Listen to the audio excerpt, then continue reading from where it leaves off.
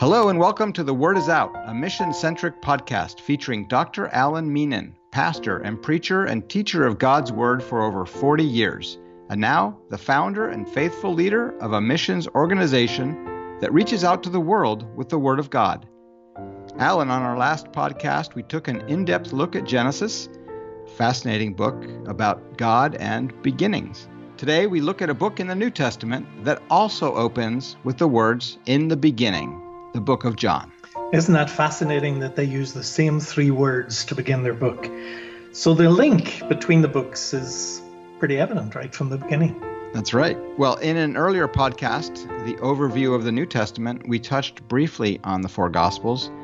John, you mentioned, is very different than the other three. It is, incredibly so. The other three are called the Synoptic Gospels, and John is not part of that synoptic tradition. There are many differences between them. You can tell just by a cursory reading of the Gospels. And John is very distinct. It's very, very different. The language is very simple. I love Martin Luther's quote when he said that never in my life have I read a book written in simpler words, but yet these words are inexpressible.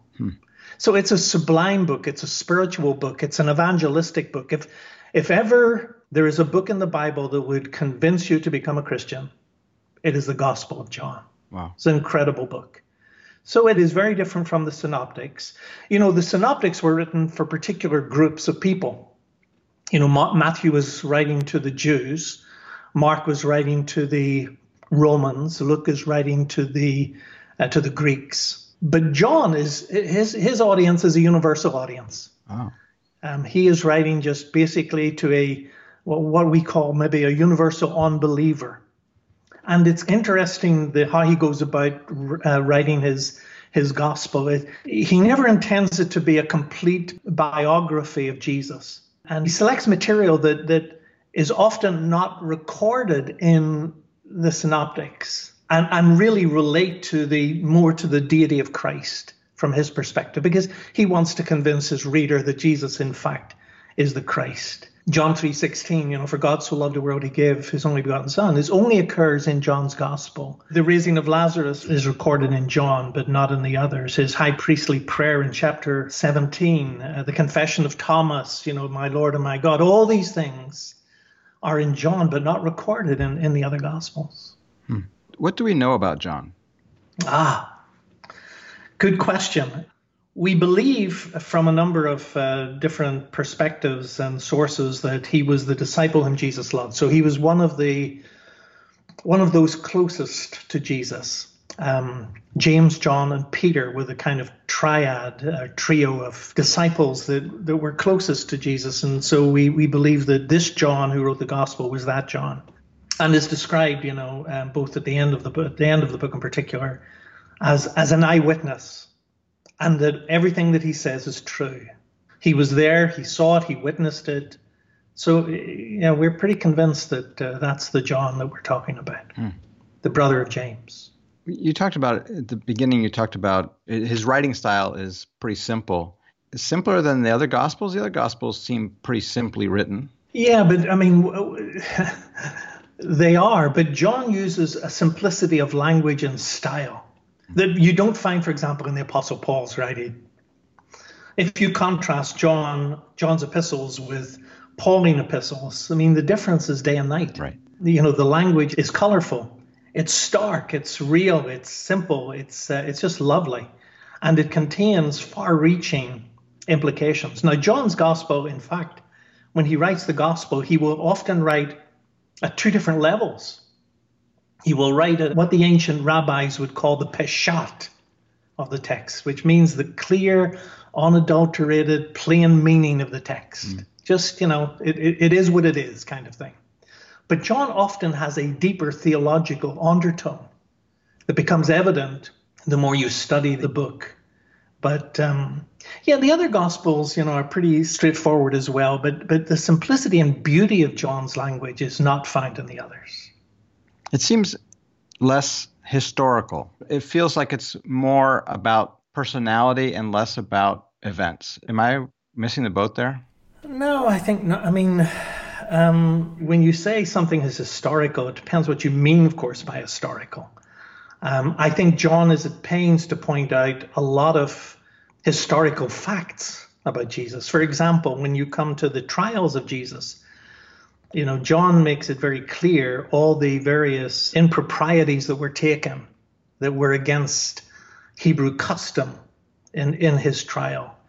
When it comes to the crucifixion, he dismisses it fairly quickly, actually. I mean, he just simply says, and they crucified him in chapter 19. But I think the purpose behind John's gospel basically informs him as to how and what he writes, what he selects, and how he presents it. Always with the understanding that he is basically writing a persuasive document. Mm. He wants to force upon the reader a decision that either they're going to believe or they're not going to believe.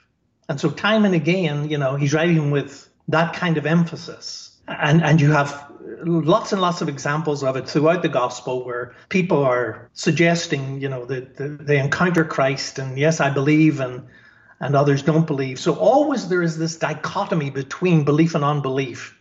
And John plays havoc with that, frankly. He, for example, omits a whole bunch of stuff that you might consider historical. He doesn't say anything about the childhood of Jesus. He doesn't talk about the preaching of John the Baptizer.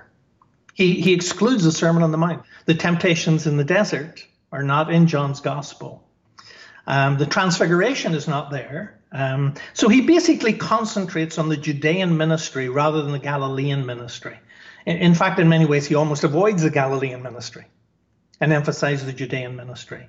So there are some historical events that would not be included, but that would not suggest in any way, state, or form that it is not a historical book. Do you think that it's important then to have read the synoptics and then read John? Well, yeah. Again, it depends what you what you want to experience. I mean, John's gospel is the evangelistic gospel. He is supremely the evangelist. He is the one who is trying to persuade you as a reader to believe in Jesus Christ. And he does it magnificently. Yeah. And in so many ways, it's the most incredible gospel. The others are writing also to persuade, but not in the sense. I mean, they're writing from a particular perspective to appeal, for example, to the Jewish mind or the Greek mind or the Roman mind. John basically is simply the evangelist and is provoking the reader to believe. But the others have such rich backstory on Jesus, and the backstory, I think, is helpful in understanding the person Jesus, which maybe is a benefit as you read John in allowing John to convince you of the need for Christ in your life. Well, that's true. I mean, I'm not in any way suggesting that John should be read on its own with no comparison with the synoptics, but it's hard to compare John with the synoptics because it's so different. They write from a different bias, different perspective, different purpose. So in that sense, they certainly complement John. And if that's what you're talking about, there's, to get a fuller picture of Jesus, of course you want to read the synoptics as well. But I don't want to lose the fact that while he may not give some of the background information, while he may omit some things that we would consider important, things we've just mentioned, I think the reality, John writes so forcefully, so persuasively, so beautifully. You take the high priestly prayer, for example, in chapter 17. There is nothing like that in all of Scripture. As he prays for himself, and then he turns and prays for his disciples, and then he prays for us, the church. It's one of the most glorious prayers in the entire Scripture.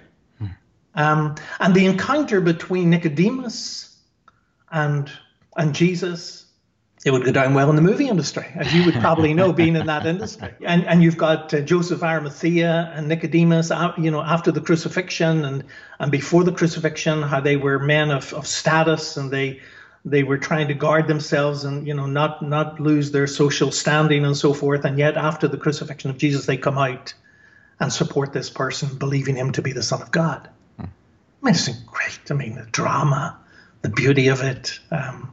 There's nothing like John's Gospel. Well, is it possible to read, inductively speaking, is it possible to read it outside the others? I think you have to read it outside the others. I think you have to consider John in terms of what he is trying to do and how he goes about doing it, and how these 21 chapters fit together and flow together. I mean, it's a magnificent story as he unfolds. I would say that arguably there are two, maybe three major divisions in the book. Up to chapter 12, you've got his ministry to the multitudes, including the 7 miracles or the 7 signs. So the first 12 chapters basically is his ministry basically in Judea. And within that ministry, you have, right from the get-go, you have this thing, that we came to his own, and his own received him not, but as many that received him, to them he gave power to become sons of God. Now, so you've got the rejection and belief going hand in hand, and that runs through those 12 chapters. And you have, from the beginning of chapter 5 then, you have this growth of opposition, and the opposition is strenuous. I mean, they want to kill him.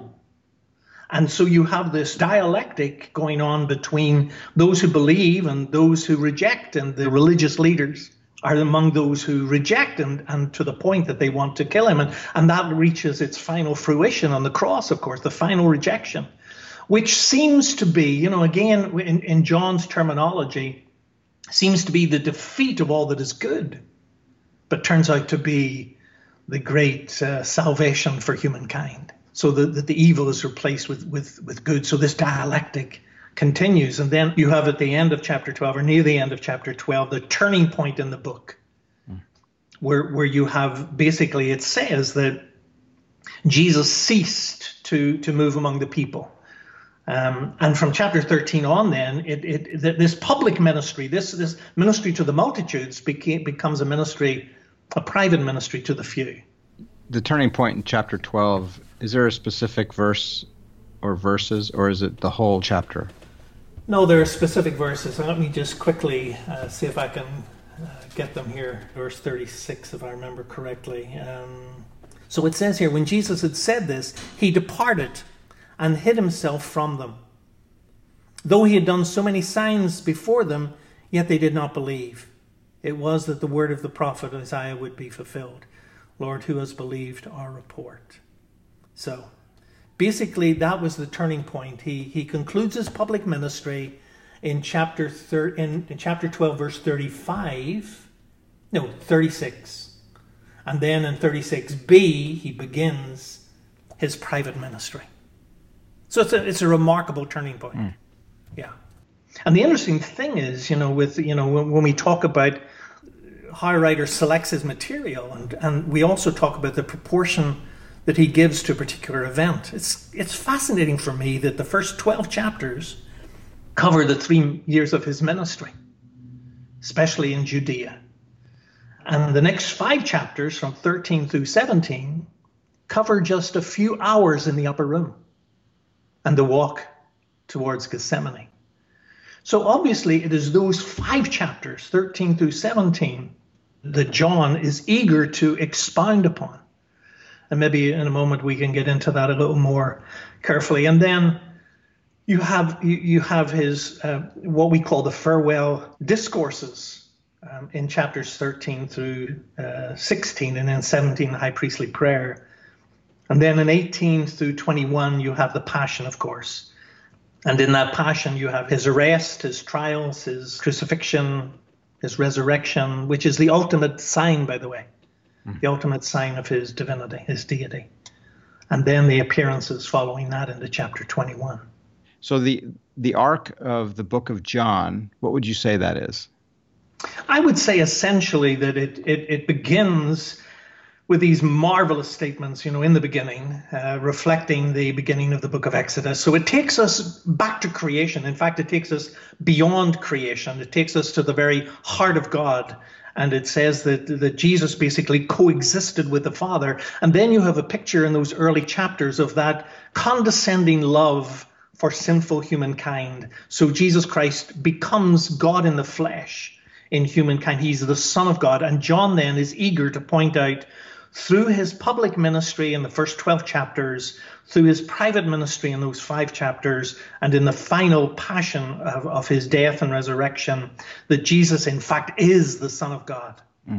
And so that, and then at the very end, John will say, now then, considering all these things, will you believe? Powerful.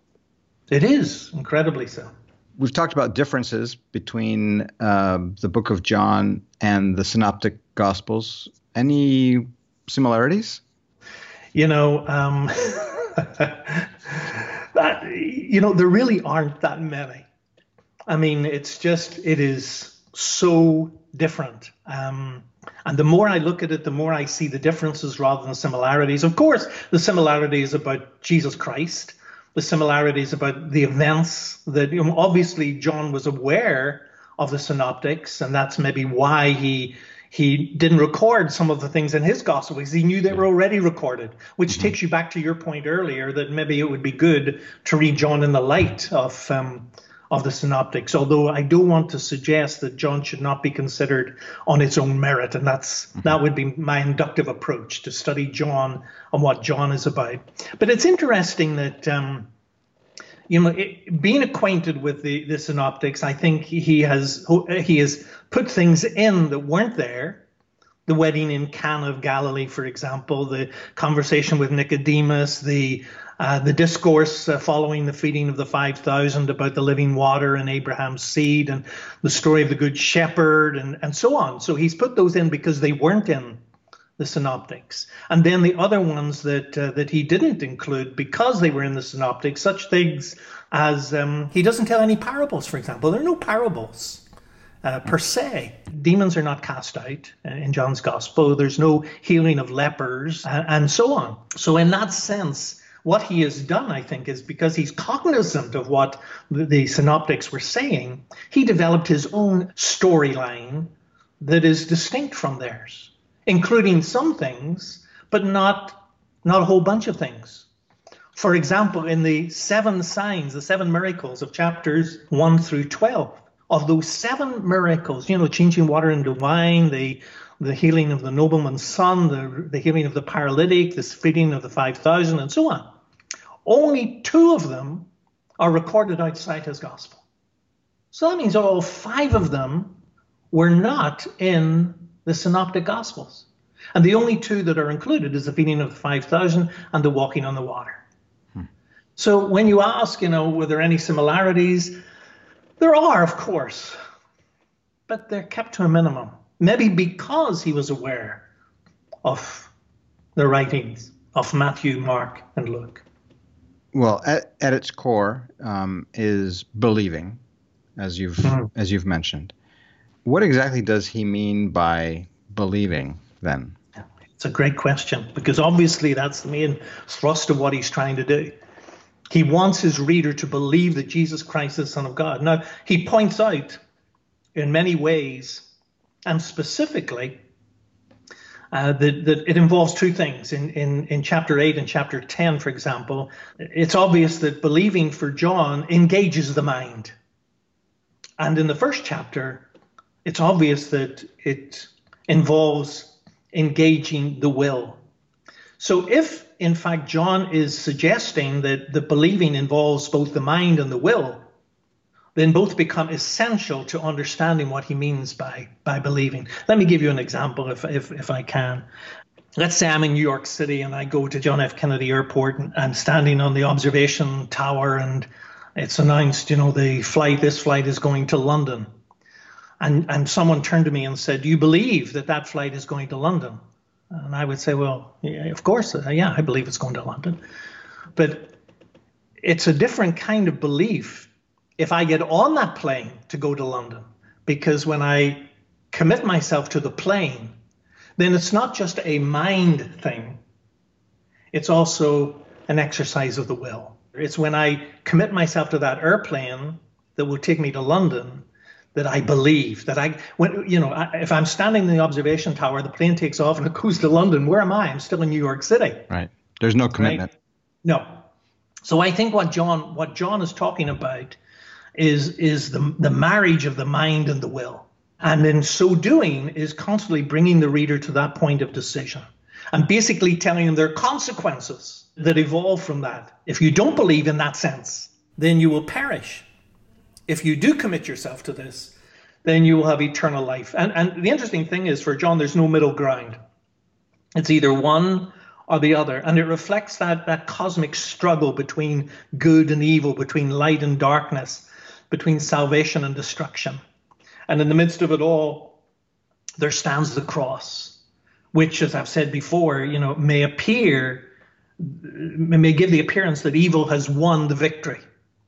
But in fact, we come to understand, as John begins to talk about the significance of the cross and the significance of the resurrection, that good eventually triumphs from that cross.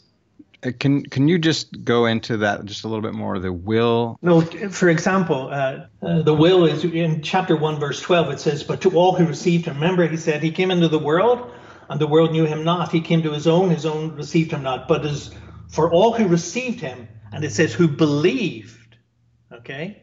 Mm-hmm. Who believed in his name, to them he gave power to become the children of God. So that is a matter of the will. They were born not of blood, nor of the will of flesh, nor of the will of man, but of God. And then over in chapter 8, if I might turn to that, you find, I think, towards the end of the chapter, let's see if I can, you've got in verse 31 and 32.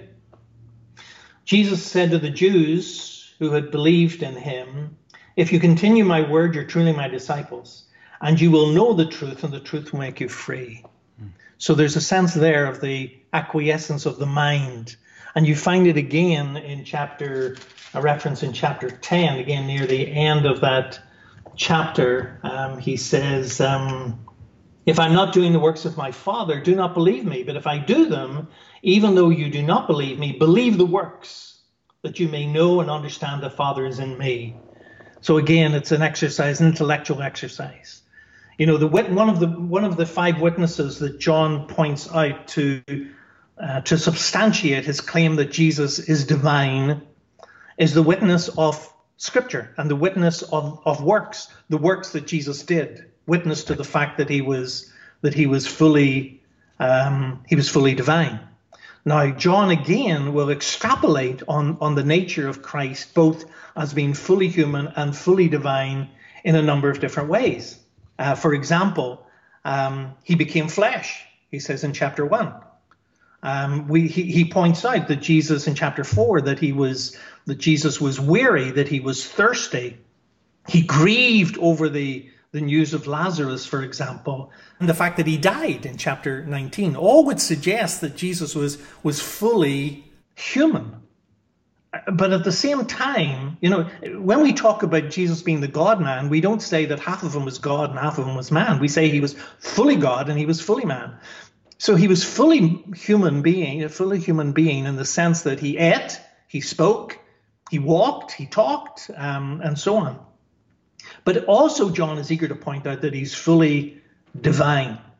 The seven I ams, for example. And in particular, the reference when he says at one point, before Abraham was, I am. Interesting, the tense there. He doesn't say I was. So the I am, of course, is the name of God, the great I am. So when Jesus actually was claiming, when he says before Abraham was, I am, that was a very definite, distinct claim to deity, as was all the I ams. I am the bread of life. I am the light of the world. I'm the door. I'm the good shepherd. I'm the resurrection and the life. I'm the way, the truth, and the life. I'm the true vine. And throughout the Gospels, you have these constant, crucial affirmations. Years ago, I was traveling on an airplane and I sat beside a young woman who was a devotee of a cult called The Way. And she said that Jesus never claimed to be God. And so I said to her, okay, I'll tell you what, I'll give you half an hour to persuade me that that's the case, if you will give me 5 minutes to persuade you that it is. And she said, that's okay, that's great. And she went into using all kinds of examples. And every time she pointed something out, I would simply, I would say, well, did you take this into consideration, or this verse into consideration, or whatever? But for the most part, I listened. And when she'd finished, I then said, now let me prove to you that he was, in fact, claiming to be God. And at that point, she said, I don't want to talk anymore. But I tried to press home the point anyway. But no, these are very, very distinct claims that Jesus makes to be God. There can be no doubt that he was, in fact, claiming to be divine. And those people, I think John is trying to direct so much attention to the reality of who Christ was, both human and divine. His resurrection, for example. John is eager to point out that it was a physical resurrection. Right. It wasn't some spirit that rose from the dead, kind of thing. But John is very clear in so many ways, pointing out that this was a reality. Well, Alan, are there clues that we can see that would help us better grasp John's intent in telling his version of Jesus?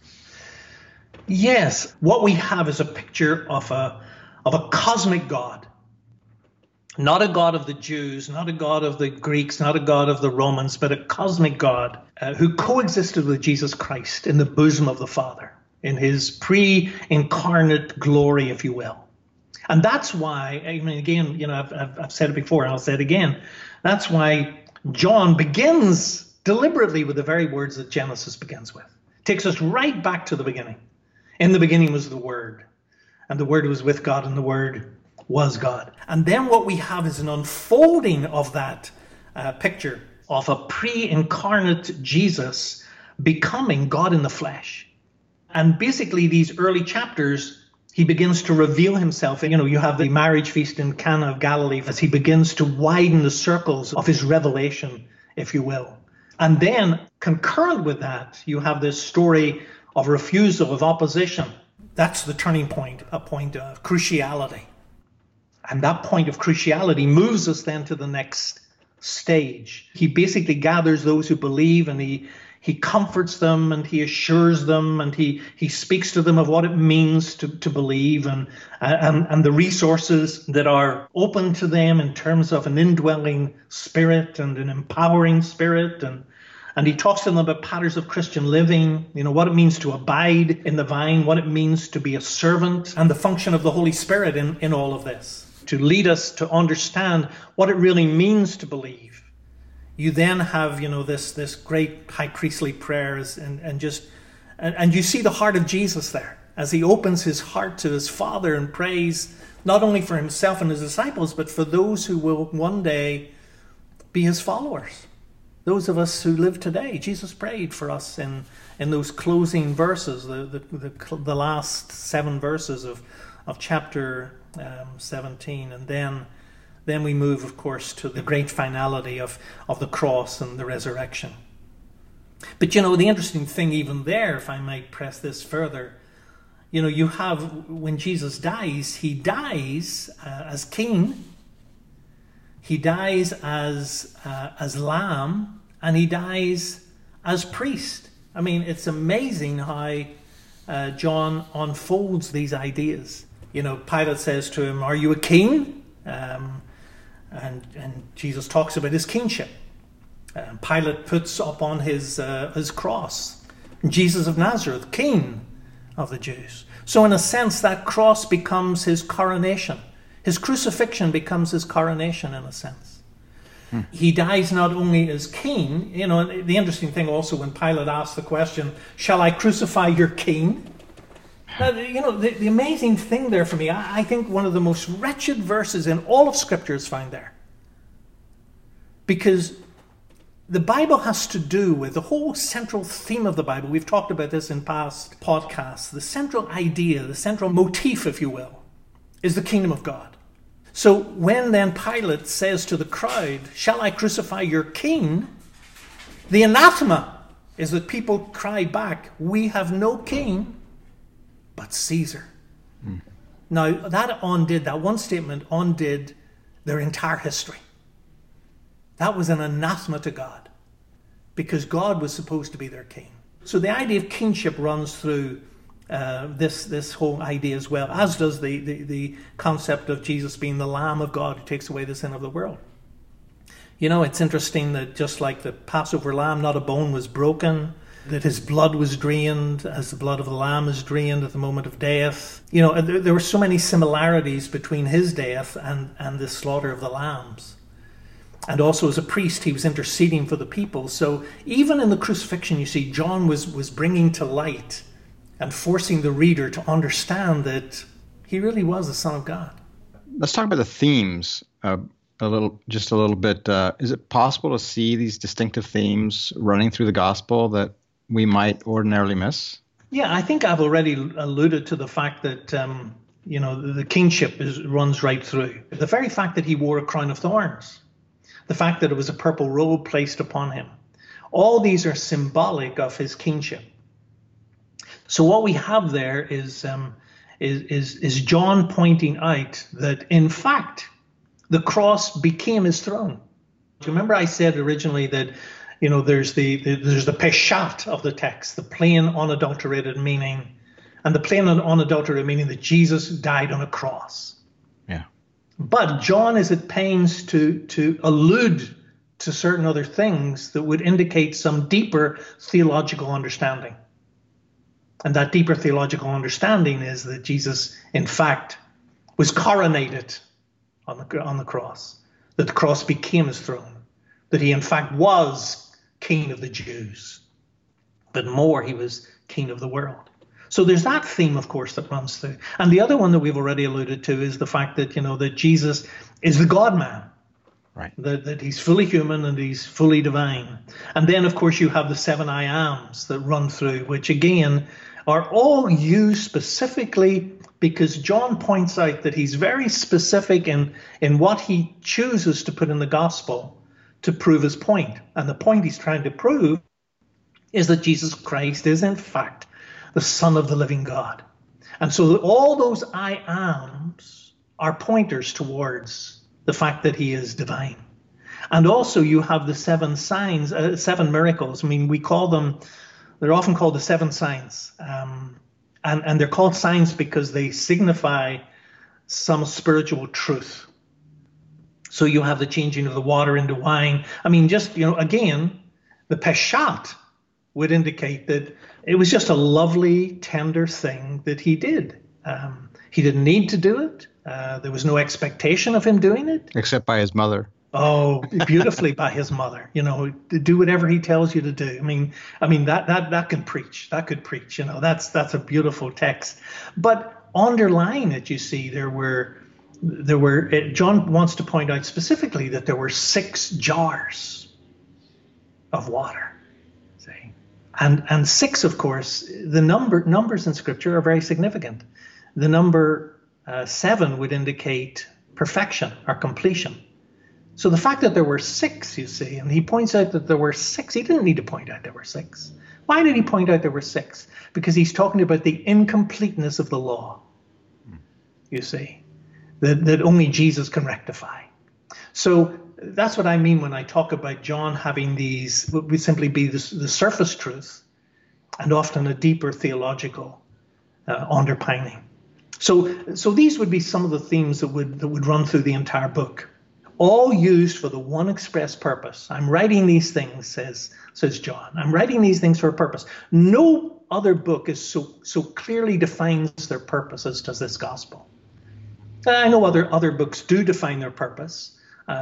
Luke, for example, in both his gospel and in Acts of the Apostles, points out that why he's writing. But none are as specific as John.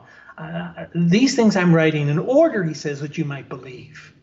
And the consequence of your believing is that you will have life in his name. Alan, when you talk about the book of John, you speak about how universal it is. How important is the book of John to the ministry of The Word Is Out and reaching people of all nations? Well, as you well know, the Word is Out reaches countries across several continents. So we train pastors in Africa, Asia, and so on. And because this is the evangelistic gospel, because this is the, if there's a book in the Bible that would persuade you to become a Christian, the Gospel of John is it. There is no other book quite like it in that sense. And so if the church is going to live out its message to the world, to an unbelieving world, then part of its arsenal, one of the most important aspects of its arsenal, must be the Gospel of John. And therefore, to properly understand it, to properly proclaim it, then yes, that's what we do at The Word is Out. We help people understand the book as best as possible. So in that sense, the church then becomes better equipped in the proclamation of the gospel so that people will in fact come to faith through Jesus Christ. There's a whole world out there needing to hear the Gospel of John. He takes them right to a point of decision, especially in the closing part of the book. He talks about Jesus as the great revelation of God and all the testimonies throughout the book that relate to him, both testimonies and witnesses, John the Baptizer, Nicodemus, Thomas in the upper room, Peter's confession, all these things, and then the argument for belief that he points out. So basically, he forces the reader to a place where we need to come to, A, acknowledge ourselves to be sinners in need of a Savior, B, that we believe in Jesus Christ who died for us, both in terms of mind and will, and C, we commit ourselves to him.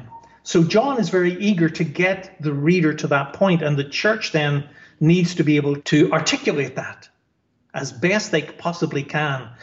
People around the world don't want to hear blessed little thoughts, or they don't want to hear people's opinions of this and that. If this is in fact God's word, they want to hear what God is saying.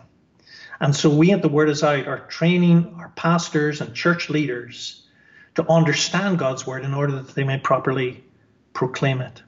And with that, stay tuned for future podcasts of The Word is Out as we continue to go book by book in search of truth and understanding inside of God's word. Next, we'll talk about one of my favorite books, Ecclesiastes. One of my favorite books also. It's a great book. Give us a tease. Well, basically, it searches the basic question of life. What is the meaning of life?